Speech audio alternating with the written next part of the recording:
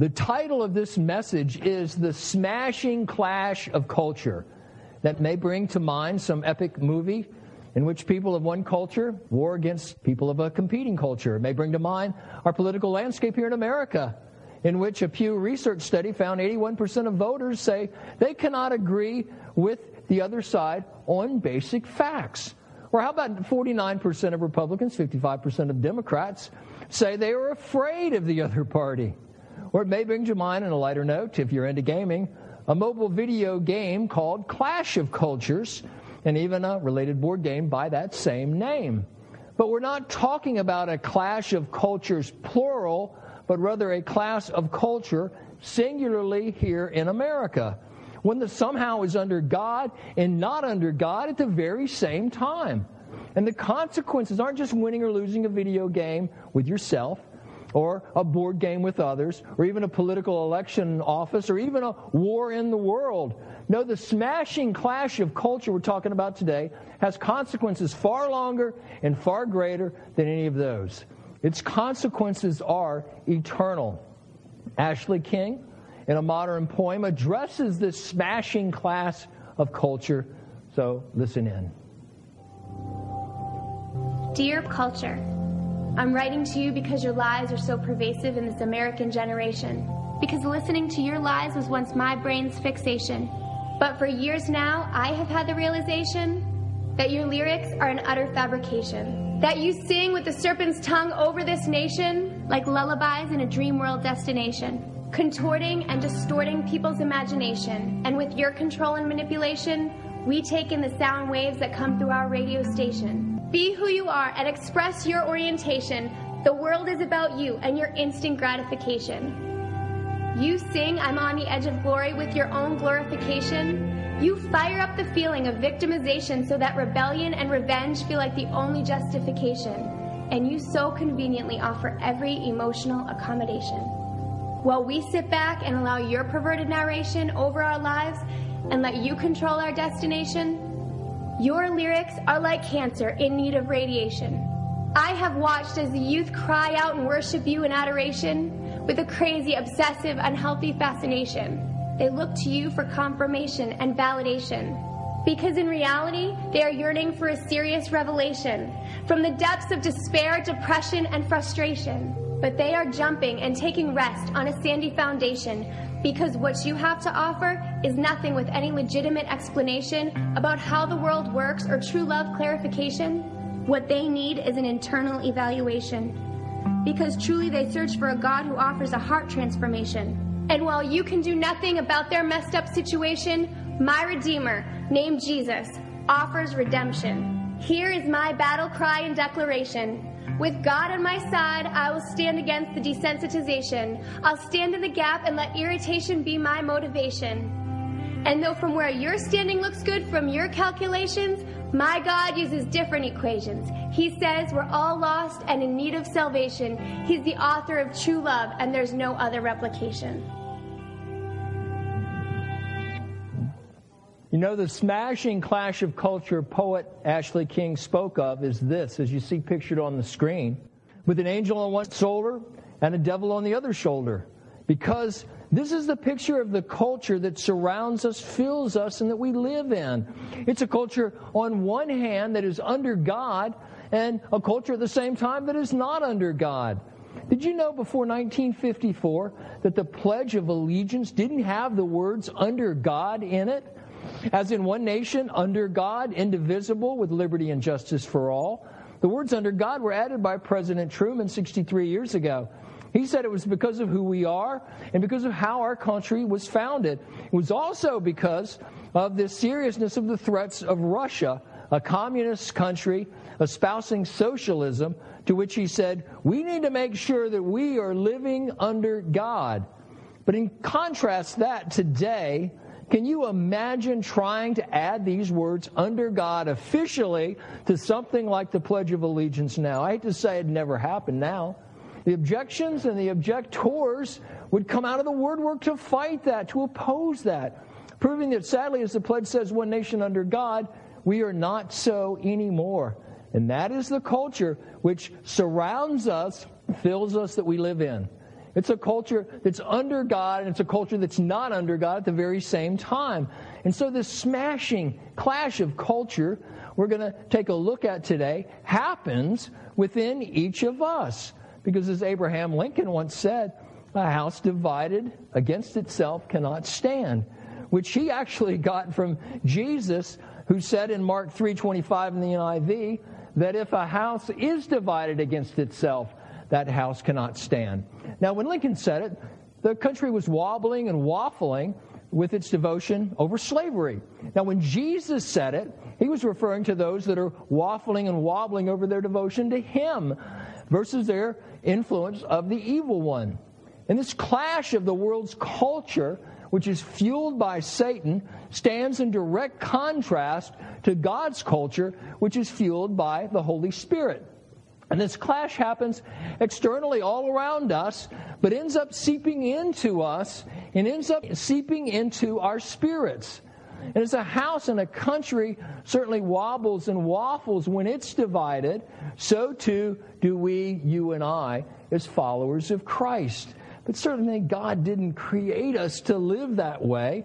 So let us stop the unsteadiness of trying to stand on such an unstable foundation as the one culture wants us to stand on. Because a big part of its effectiveness is our inability to see its effect on us. You see there on the screen a scale with numbers from 1 to 10. And I'd like you to consider, to what degree do you think culture has impacted you personally?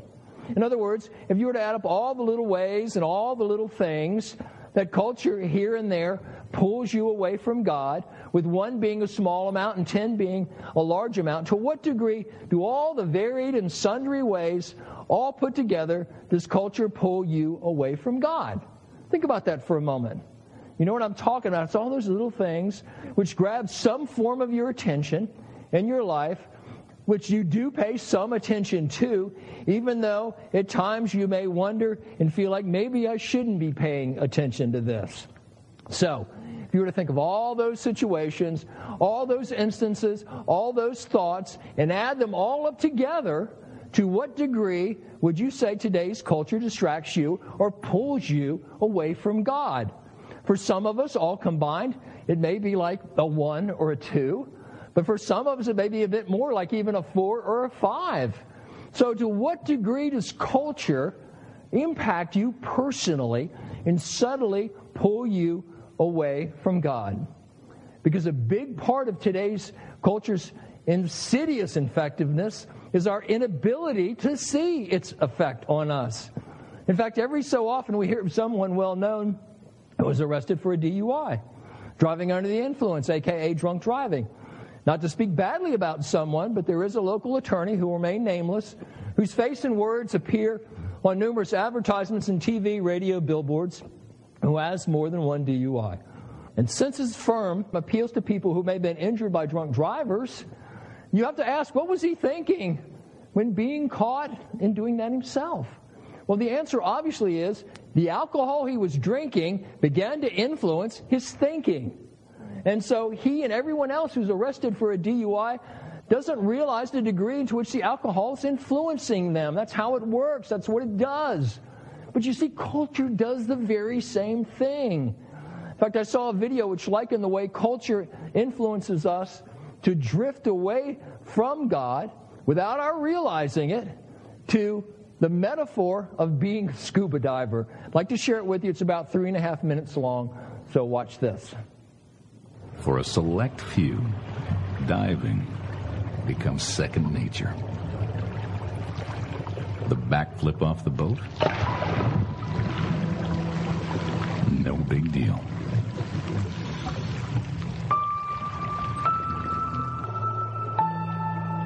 They take the anchor rope to the bottom of the ocean as if it was the road to work. When they arrive, they get their bearings and simply let go.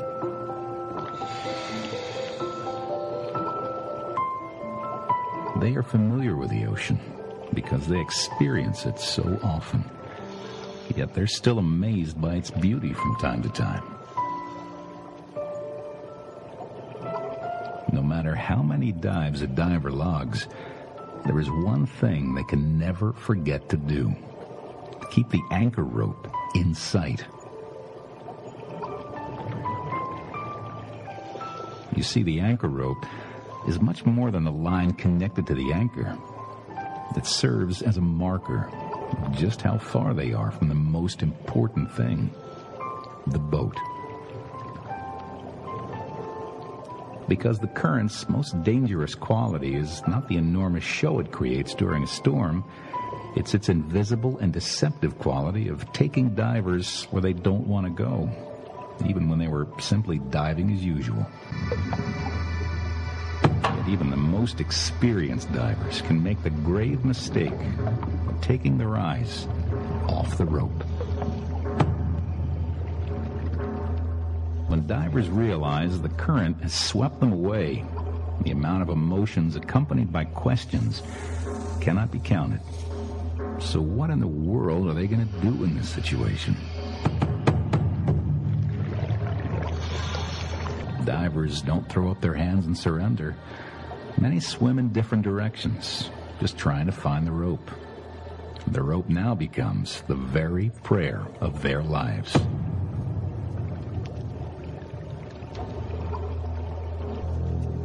If the rope is not found, there eventually is only one option: surface to the top, hoping for air, not from a limited tank, but from a limitless sky.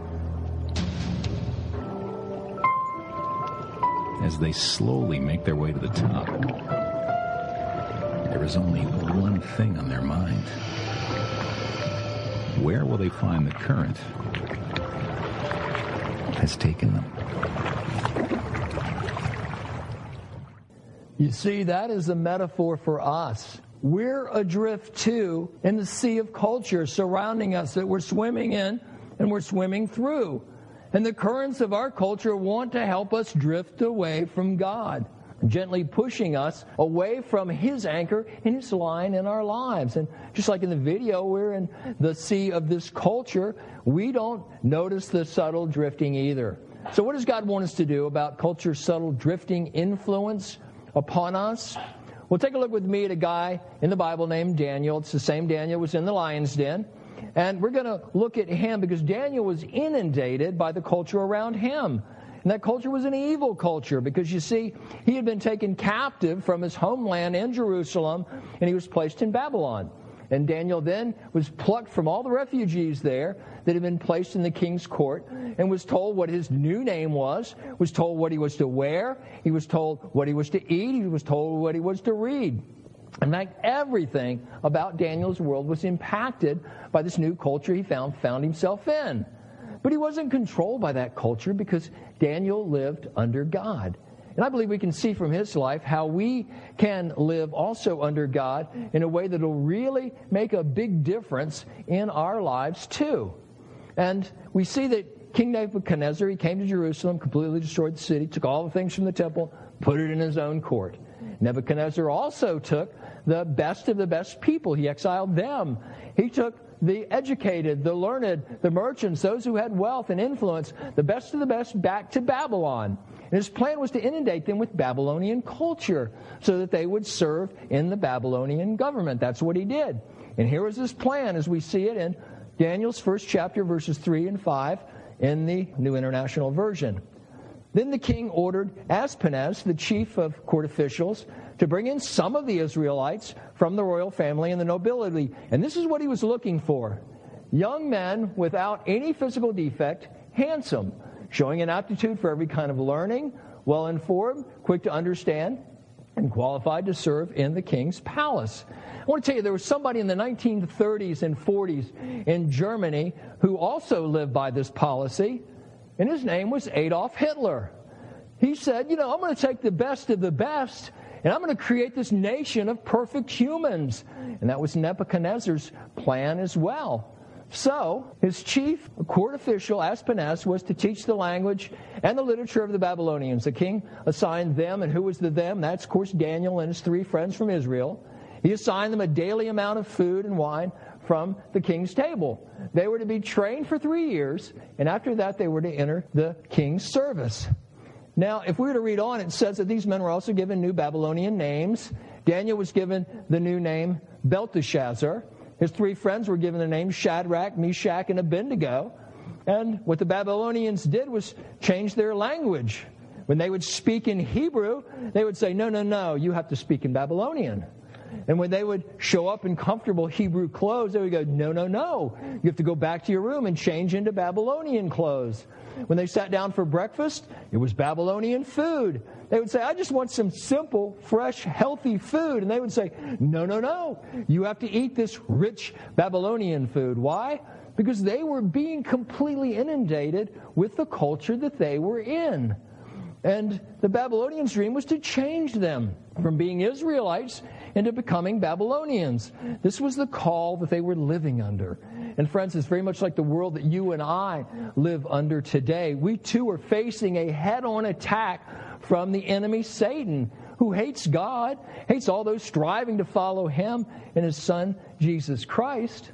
And he doesn't want us to live under God. He wants us to live under the world's values. He is going to use culture to inundate us. He's going to use relationships and hobbies and hopes and dreams, desires, even disappointments, for us to find satisfaction and solace in his way, the world's way, to make us feel whole and fulfilled. And that is his head-on attack. His goal is to numb us from the things that are godlike. His goal is to change the moral fiber of our being. His goal is when we see tragedy in the world that we don't really feel bad about it. His goal is when we see people taking advantage of it to say they deserve it. His goal is a head-on attack. He's trying to change what we believe is true about God and about how we should live. And that was the world that Daniel was also living in. But what did Daniel do? When we get to the 8th verse of this first chapter of Daniel in the NIV, it says this: But Daniel resolved. Daniel resolved not to defile himself with the royal food and wine, and he asked the chief official for permission not to defile himself in this way. What did he do? He resolved. He made the choice. He determined how it was he was going to live. You see, Daniel stood up for who he was and for what he was going to do. He said, you can call me by whatever name you want, Daniel or Belteshazzar, and I'll wear whatever clothes you lay out and put before me. But here's the deal. I am not going to eat your food or drink your wine because God told me not to partake of that sort of stuff. You see, the food and wine, besides being rich and unhealthy, also had been offered to idols. And Daniel said, no, this is where I'm going to draw the line. I'm resolving to stand here, and I'm not going to be influenced by that stuff.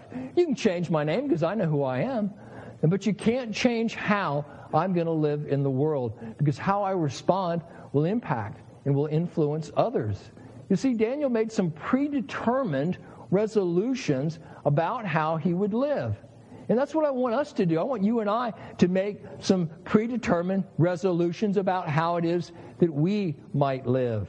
You see, if we wait until we're in the moment of a battle, man, it's often too late. If you wait until you're in the heat of the battle to determine whether you're going to live like God or you're going to live like the world, if you haven't already resolved that, then you're in danger of living much like the world. When Jesus was tempted by the devil after not eating out in the desert for 40 days, the devil said, hey, want to turn that rock into bread and have a bite? And Jesus said no, having already predetermined his response in all his dealings with the evil one. As we see in Matthew 4:4 in the Living Bible, Jesus said no, for the Scriptures tell us that bread won't feed men's souls. Obedience to every word of God is what we need. You see, Jesus focused on the spiritual, eternal things and not on earthly, worldly things. And if he hadn't predetermined his resolve here, well, it's turning that rock into bread and taking a bite would have been mighty, mighty appealing to him. You see, it's hard to say no to temptation when you've already experienced temptation. It's too late. We have to predetermine how we're going to take a look at that and how we're going to act. You know, in the mountains, they have these things called guardrails. And what do? Well, they keep you from driving off a cliff. And if you hit one with your car, it's going to damage your car for sure, but it's also going to keep you from driving yourself off that cliff.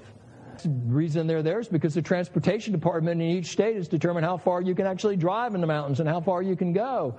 And friends, we need to predetermine how far we are going to go and how we're going to walk, how we're going to act, and what we're going to do.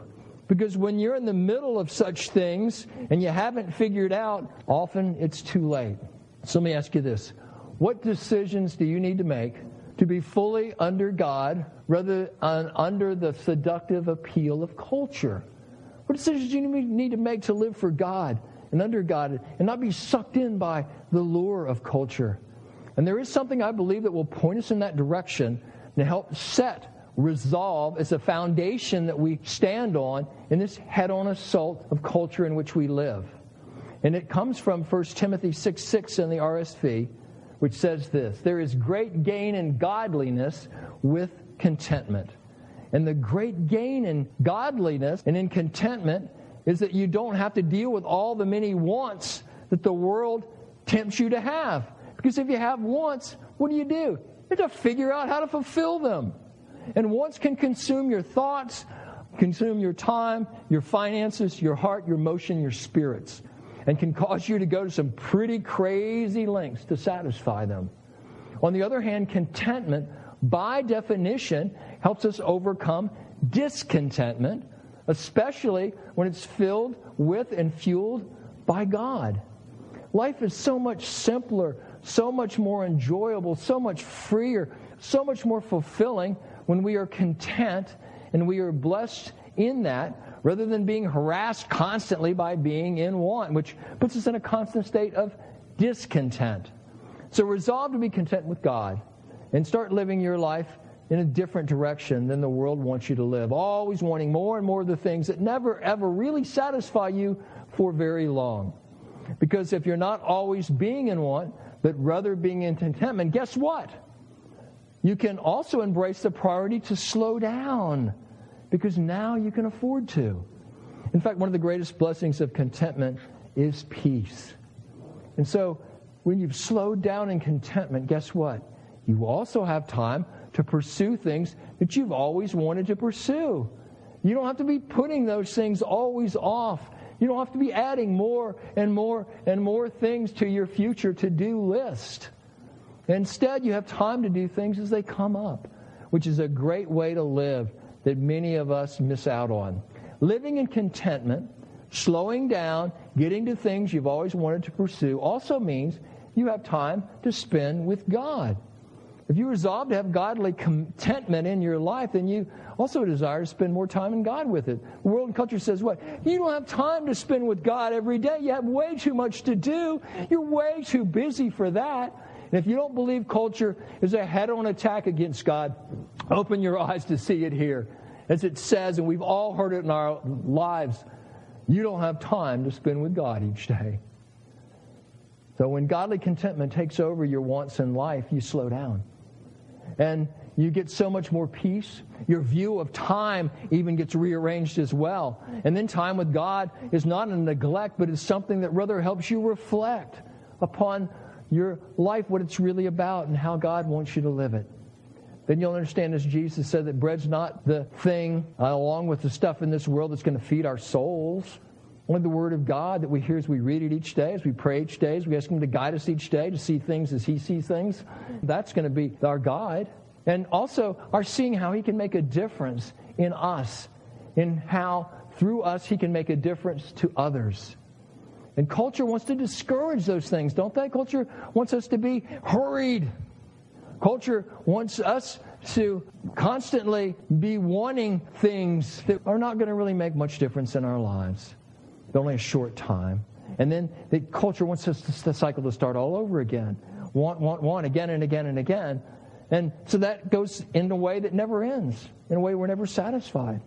That's the smashing clash of culture that we face each day, that we most often are not really even aware of. Daniel did what? Daniel resolved. Daniel resolved to live under God and not under the culture around him, trying to get him to live culture's way. Friends, let's resolve to do that. Would you join me today? Would you resolve to be content? Think about that. How nice would life be if you were really content? To be free of wants, to have the freedom of that snare in your life, to reshape your life, to free you up, to have time to do what's really important in your life, to have time to also spend with God each day, read His Word, speak to Him, have Him speak to you. All things culture says you really don't have time for. So you make that resolution with me? We determine to put guardrails up in your life to protect you from culture's enticements. There's so much in our lives that won't change unless we resolve to live that way. Unless we resolve to avoid things that are not good for us. They will again and again and again lure us in. Unless we resolve to avoid certain types of movies, TV shows, or videos that entice us and lure us in ungodly directions, guess what? They'll do it. Unless we resolve to give generously to the things of God, guess what? It won't happen. The thought that I deserve this or I deserve it serves culture and not God. If God were to really give us what we deserved, it would be horrible. Not very pretty at all. But God has resolved to give us every opportunity to take a step back away from the world and away from culture and take a step toward Him and toward the life that He wants us to live in contentment, not to be in want, freely to live in peace with a different view of our time and lives, not culture's, but His view, with time to pursue things we've always wanted to pursue, and most importantly, time each day to pursue Him in feeding our souls. Now, back in 1995, a group called DC Talk came out with a song entitled In the Light.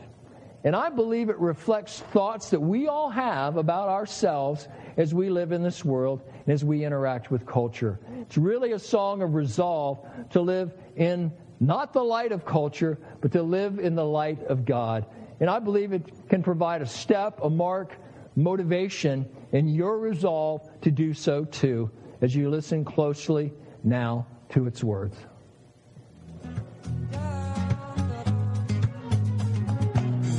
I keep trying to find a life on my own, apart from you. I am the king of excuses. I've got one for every selfish thing I do. What's going on inside of me? I despise my own behavior. This only serves to confirm my suspicions that I'm still a man in need of a savior. I wanna be in the light as you're in the light. I wanna shine like the stars in the heavens. Oh Lord, be my light and be my salvation. 'Cause all I want is to be in the light. All I want is to be in the light. The disease of self runs through my blood. It's a cancer fatal to my soul. Every attempt on my behalf has failed to bring this sickness under control. Ooh, tell me what's going on inside of me. I despise my own behavior. This only serves to confirm my suspicions that I'm still a man in need of a savior. I wanna be in the light as you are in the light. I wanna shine like the stars in the heavens. Oh Lord, be my light and be my salvation. 'Cause all I want is to be in the light. Yeah, all I want is to be in the light. So, won't you resolve with me to live in the light of God and resolve not to live in the subtle darkness of this culture? Will you pray with me? Gracious God, thank you for your word. And thank you, Father, how it does feed our souls. And help us today, Father, to resolve to live under you, under your influence in our life, and not to live under the influence of culture in our lives. Help us, Father, to realize that culture is a head-on assault to us and to you. And so help us, Father, to put up those guardrails where we know we need them. And help us to fully pursue the freedom that you have from want. The freedom, Father, to have time in our lives for the things that are important. The freedom to have much shorter to-do lists because we can actually get to things when we need to get to them. And Father, help us to have time for you. Our culture says that doesn't exist, but help us to prove culture wrong and resolve to live our lives under you. In Jesus' name we pray. Amen.